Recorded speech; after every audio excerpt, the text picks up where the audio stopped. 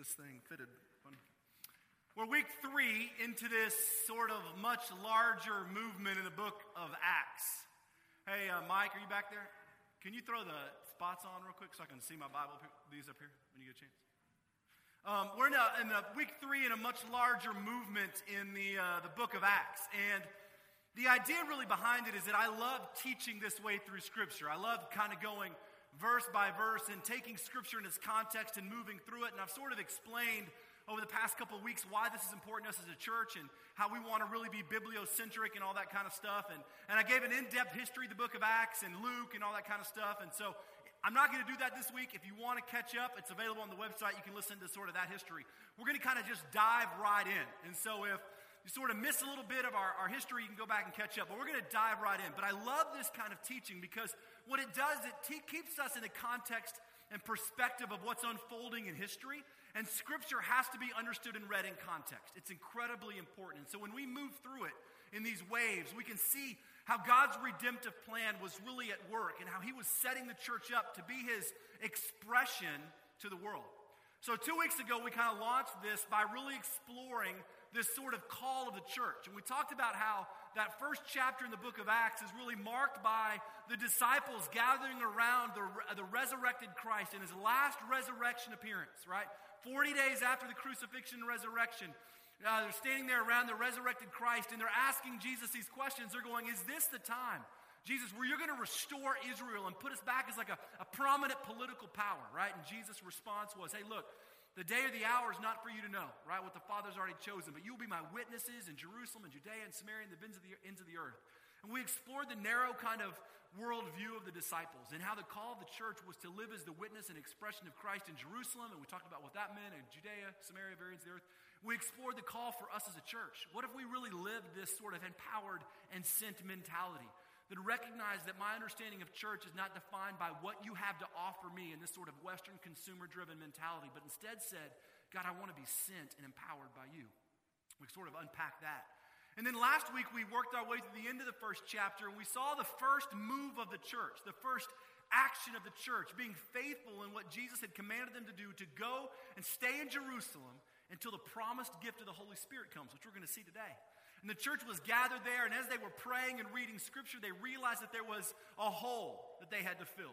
The Scripture sort of pointed to the fact that they needed to replace Judas as one of the 12 apostles, and so we explored the movement the church took to put Matthias into the place of Judas, and sort of the expression of the church, the first move of the church that was wrapped up in obedience, both to Scripture and to Christ, and in prayer, in terms of unity and persistence. And we talked about how that could be, what if that was a hallmark of our church or of the church in general, obedience to Scripture, to Christ, unity in prayer, persistence, and we sort of explored that.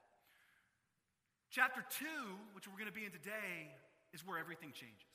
Everything in history changes because we're going to see this movement of the Holy Spirit be given by God, this promise of the gift, and it changes the trajectory of the church. It changes the trajectory of believers. It changes your heart. It changes my heart. And it changes the very expression of the church.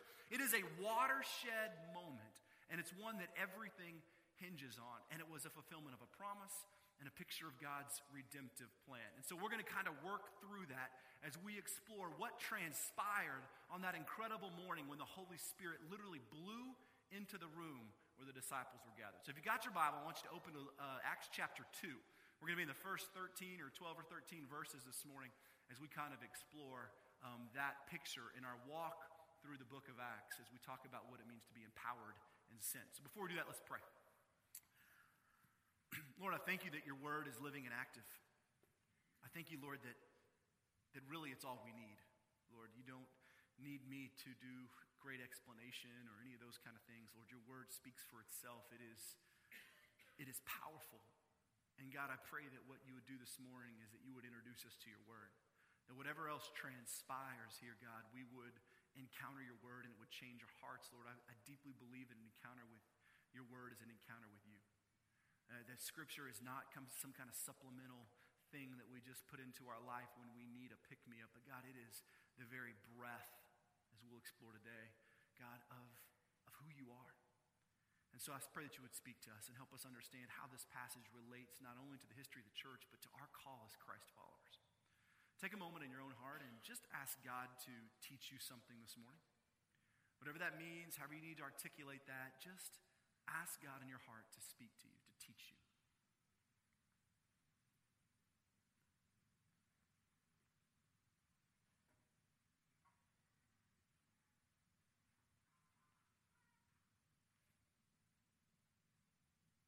Take a moment and pray for someone beside you, in front of you. Pray for somebody around you. Each week I say this, be in the habit of praying for other people. This whole moment is not just about you.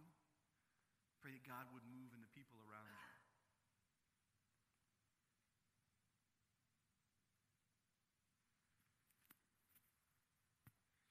Lord, we turn this morning over to you. We ask that you would be the ultimate teacher and instructor. That God, your word would be known, that you would increase, we would decrease. We ask this in the risen name of Jesus, our Lord and our Savior. Amen. All right, so Acts chapter 2, I'll read it and then we'll just kind of dive into it. There's kind of a lot here, so we'll see how much I can get to. This is the problem with me in teaching the book of Acts, right, is that my thought was, well, yeah, we'll get through this in like a few years or whatever, but the more I kind of go through it, the more I realize I can only get through like 3 verses. So we're going to actually try and go for 13, and that's the goal. So I'm going to try and push us through that. But if not, we literally will be here when Christ comes back, which could be today, could be 50 years from now. So anyway, okay, so Acts chapter 2, right, here it is. All right, when the day of Pentecost came, they were all together in one place, and suddenly a sound like the blowing of a violent wind came from heaven and filled the whole house where they were staying. They saw what seemed to be tongues of fire that separated and came to rest on each of them. And all of them were filled with the Holy Spirit and began to speak in other tongues as the Spirit enabled them. Now there were staying in Jerusalem God-fearing Jews from every nation under heaven. When they heard this sound, a crowd came together in bewilderment because each one heard them speaking in his own language. Utterly amazed, they asked, "Are all these men who are speaking not Galileans? Then how is it that each of us hears them in our own native language? Parthians, Medes, Elamites, residents of Mesopotamia, Judea, Cappadocia, Pontus, Asia, Phrygia, Pamphylia, Egypt, and parts of Libya near Cyrene, visitors from Rome, both Jews and converts to Judaism, Cretans and Arabs. They hear them declaring the wonders of God in our own tongues. Amazed and perplexed, they ask one another, 'What does this mean?' Some, however, made fun of them and said, 'They have had too much wine.'" So the hallmark moment in the book of Acts is really this moment. Now, a lot of people will tell you that Acts 2 right here, this is the birthday of the church. And we know from looking at Acts chapter 1 that this is not quite really the birthday of the church. I mean, the church came into existence the moment Jesus spoke it into existence in Acts chapter 1. We actually saw the first movement of the church last week where they gathered together and replaced Judas, and they put Matthias in that place. And so the church has been going for about 10 days now, but this certainly is that moment in which God fulfills this incredible promise to the church that Jesus had told them to wait on the promised gift of the Holy Spirit, and God shows up in this incredible way. Now let me give you a little history about Pentecost so we understand exactly what's unfolding. There really were 3 Jewish festivals that were kind of pilgrimage festivals, if you will. Festivals where people gathered from all over the area and they came to Jerusalem. The first one was Passover, right? 50 days prior to this was the Passover. We sort of explored that in the last week in the life of Jesus. People got together and celebrated God's protection and provision, bringing them out of Egypt. So the first of those was this Passover feast. Pentecost was the second of those pilgrimage feasts, right? It was originally called the Feast of First Fruits. It was associated with the grain harvest, later become known as by the Jewish people as the giving of the law. So it was a lot of things tied in there, but it was called the Pentecost because it's a Greek word that means 50, and it was celebrated 50 days after Passover. It was really 7 weeks of 7 days plus 1. Sometimes it's called the Festival of Weeks. All that to say, it was a moment in time where all the Jewish people from all over came back to Jerusalem to gather and worship and celebrate God giving the law, celebrate the first fruits of the harvest, God's promise, and all of those things kind of wrapped into one. And so in the city, again, much like we saw 50 days ago, were Jewish people from all over the area that were gathered there. And the disciples were doing exactly what Jesus told them to do. He said, "Don't leave Jerusalem. Stay here." And I explained to you last week why this was really important and difficult for the disciples. They didn't want to stay in Jerusalem. They were Galileans, and I'll tell you a bit more about that in a moment. They wanted to go back to what they were comfortable with. But Jesus says, "Stay. And so they gathered and stayed in Jerusalem and waited for God to show up. Now, on that little timeline of kind of events, we have Jesus being crucified and resurrected. And then 40 days after that, Acts chapter 1 takes place where Jesus ascends into heaven right before their very eyes. He literally goes up before their very eyes. And then 10 days after that, we are sitting right here on Pentecost. And the idea is the promised gift of the Holy Spirit comes. Now, as we sort of explore this text, we really see three movements that sort of accompany this incredible, unbelievable sort of event that takes place. And those movements really are this idea of the wind, right? This idea of these tongues of fire that come to rest on the disciples. And then the actual miraculous moment in all that where the disciples begin to speak and the apostles begin to speak in other native languages. So I want to look at those kind of quickly as we kind of head to a bigger place. But the idea is this. This miraculous thing is unfolding in front of them. And it's really kind of encapsulated by three things, three movements. And the first is this idea of this wind. And this is how it's described. They were gathered in one place, and suddenly the sound, like the blowing of a violent wind, came from heaven and filled the whole house where they were sitting. So suddenly the sound, now we don't get the sense that there's a physical wind, like tornado, hurricane winds, but the sound of a violent wind that came and filled the entire room where they were sitting. Now, you've really got to understand sort of the nature of the Old Testament to really catch the powerful, not only significance, but nature of what's happening. So the Greek word that's used there for wind is the word pneuma. And it actually means wind and breath, all right, and spirit. It means all three of those things. And interestingly enough, the Old Testament is Hebrew. And a Hebrew word for that exact same idea, wind, breath, and spirit, is the word ruach. Okay? And the word ruach is actually used in the Old Testament to describe creation. All right? So God breathed his ruach into man. And man became a living and breathing ruach, or spirit. Now, it's an interesting concept because the idea of God's breath is one that's associated with creation. And that same word translates to those exact same things in the Greek. And the idea or understanding is that this incredible, violent presence, pneuma, ruach of God, blows into the room. And they would have immediately associated this understanding with creation because God breathed life into the lungs of man. And what we're seeing here is this sort of fulfillment of this new order, this new covenant, this new creation idea. That the old is gone and the new has come. Paul will later talk about it, saying that anyone is in Christ, they are a new creation. The old has gone and the new has come. And this wind, right? This breath, this pneuma, this holy movement of God is one expression of new creation, right? And it was the sound that they understood. God's presence showed up in this loud, violent wind. It was his breath, his spirit, this movement. The idea of pneuma is one where we get the idea of like a pneumatic drill or a pneumatic press, something that is powered and moved by heavy amounts of air. The same concept is God shows up in this violent sound, right? No movement of wind, but this violent sound. And it was a connection with this new order of creation that was coming. So the promise of the Holy Spirit brought with us the promise of new creation. That God was breathing life not just into one singular picture of humanity, but he was growing this redemptive plan, breathing life into the disciples through the resurrection and death of Jesus Christ. The promise of the Holy Spirit. This wind was a promise of life. It was the pneuma of God. The second thing that we see in this sort of little three-part movement is this idea of these tongues of fire that come to rest on each of these people. So here they are. This violent wind comes from heaven and fills the whole house. And they saw what seemed to be tongues of fire that separated and came to rest on each of them. So they hear this violent wind and they see these tongues of fire which come to rest on each person sitting in this space.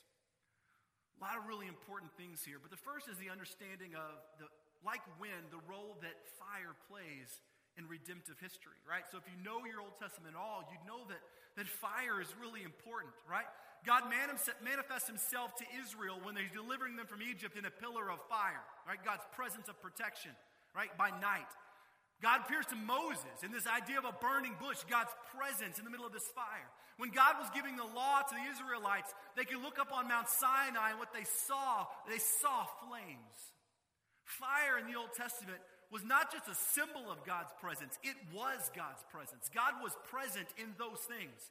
He was present in the pillar of fire. He was present in the burning bush. He was present on Mount Sinai. The idea of fire is one that's associated with the presence of God. So here we have these tongues of fire, symbolizing God's presence, God's literal kind of presence in the middle of that room, encapsulated by His Holy Spirit. Not mere symbolism, but actually God's presence. And what's really unique about this is that these tongues of fire were divided and they fell on each person gathered there. In the Old Testament, God's presence was contained to the temple. It was contained to a singular place where people had to go and they had to actually worship God there. So they traveled. It's why pilgrimage holidays were a big deal. They would travel to Jerusalem to go to the temple to worship where God literally dwelled. In the Old Testament, they took the tabernacle around, which contained the Ark of the Covenant, which contained God's presence, and God's presence was worshipped in that space. When the tongues of fire become divided, the idea is that God's presence is no longer in one singular area in which all of creation must go to see, but that the promise of the Holy Spirit was that God's presence would dwell within each believer. The idea being is that this pneuma of God, this new creation of God, brought with it the presence of God that would literally dwell in the heart of every single believer. Paul says it this way. He says, don't you know that you yourselves are the temple of God's Holy Spirit? That our physical bodies and lives become the dwelling place of God's Spirit. What's happening here is God is making a new order of things in this new covenant where the presence of who He is dwells in us as followers of Christ. That His breath brings about new creation, and then God's promise is for me, in me. And these tongues of fire literally on each believer. God's new creation. The very breath of God breathed His presence into the life of these Christ followers. Which means that now we have access to eternal God on our own. And we don't have to go through the mediator, the high priest, or the chief priest, or whatever. But we have access to God because His Spirit dwells in me as a follower of Christ. So you see the powerful connection that's unfolding here in this moment of Pentecost. But then there's this kind of more exciting kind of miracle moment that's attached to this already incredible event when the disciples begin to speak in other tongues. So listen to what happens next. So these incredible events, this violent wind, these tongues of fire, right? And then this happens.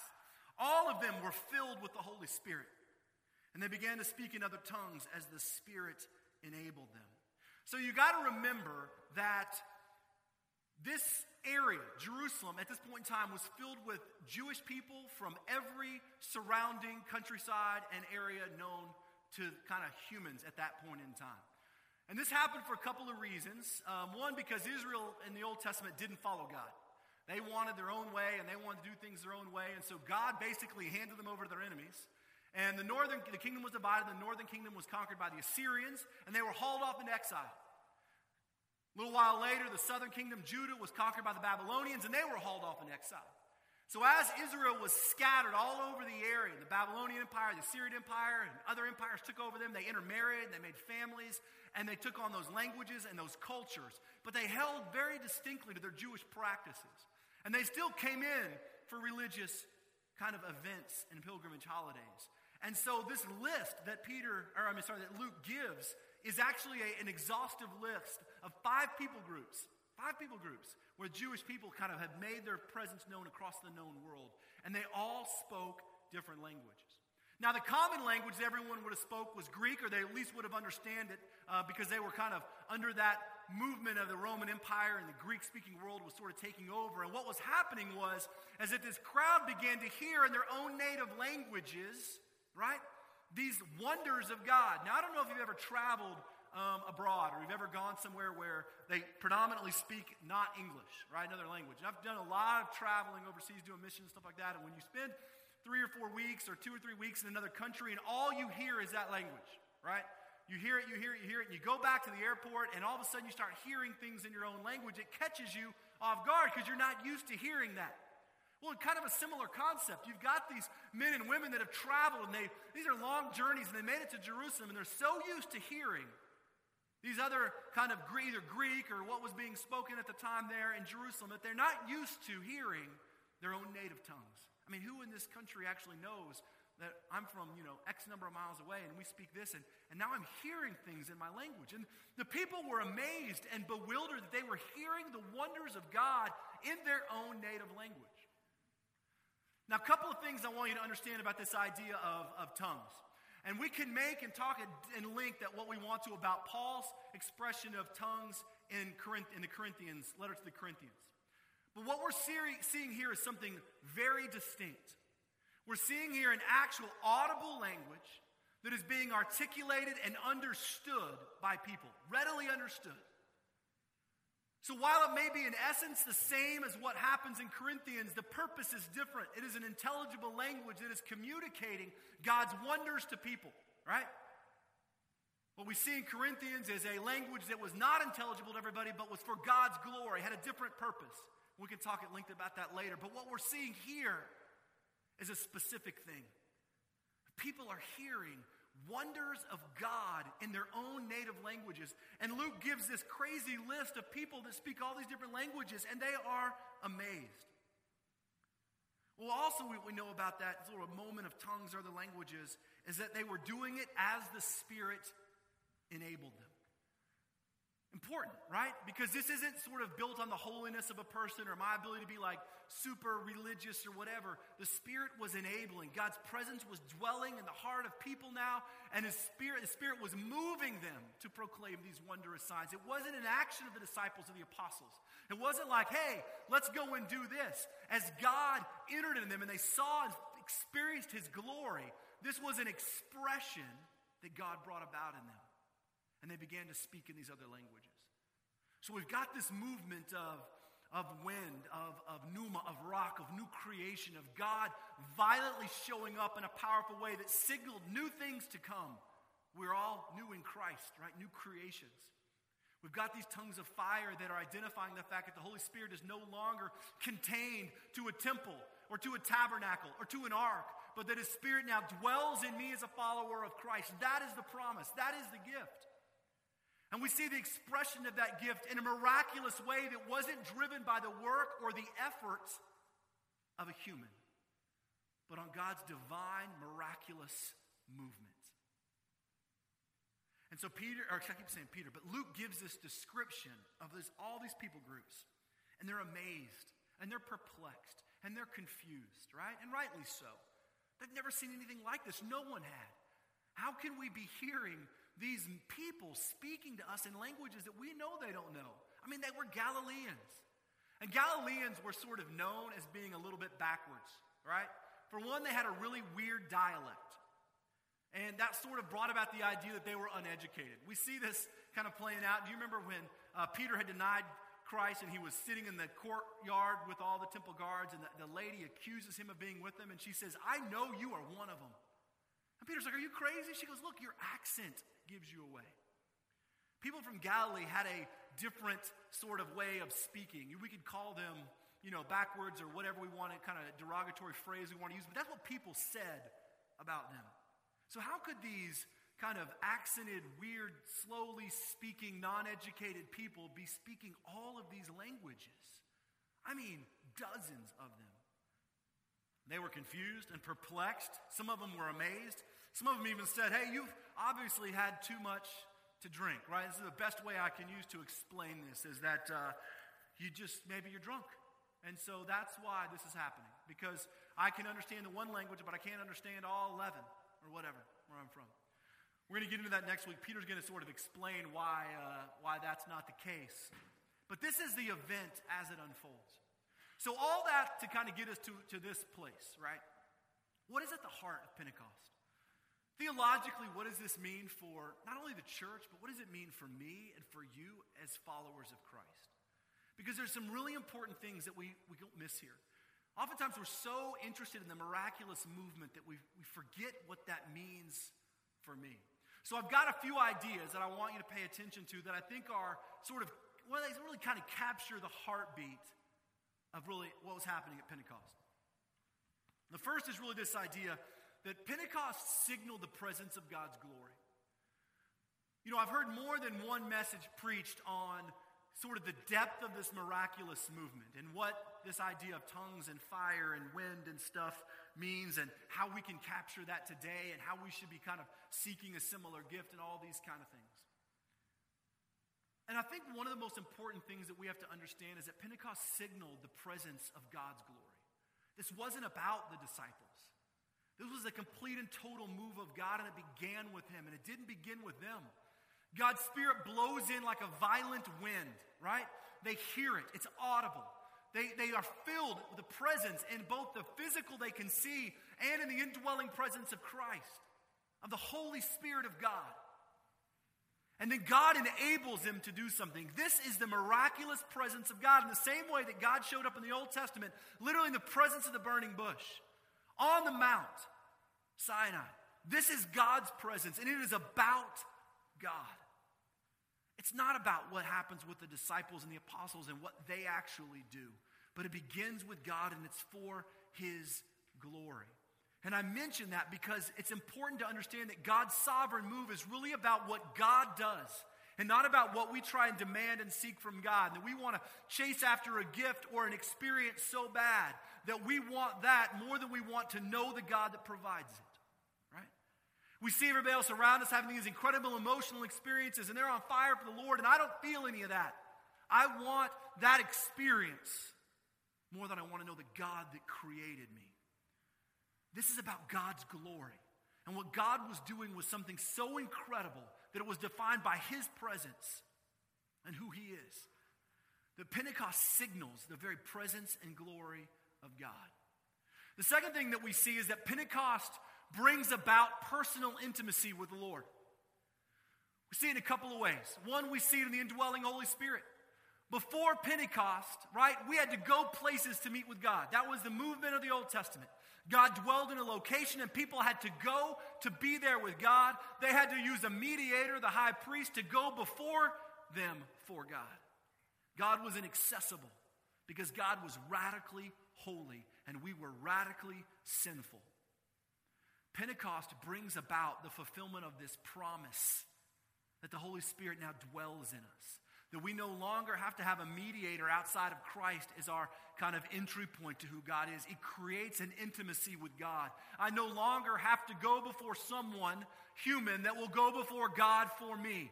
I no longer have to travel to church to show up to meet with God.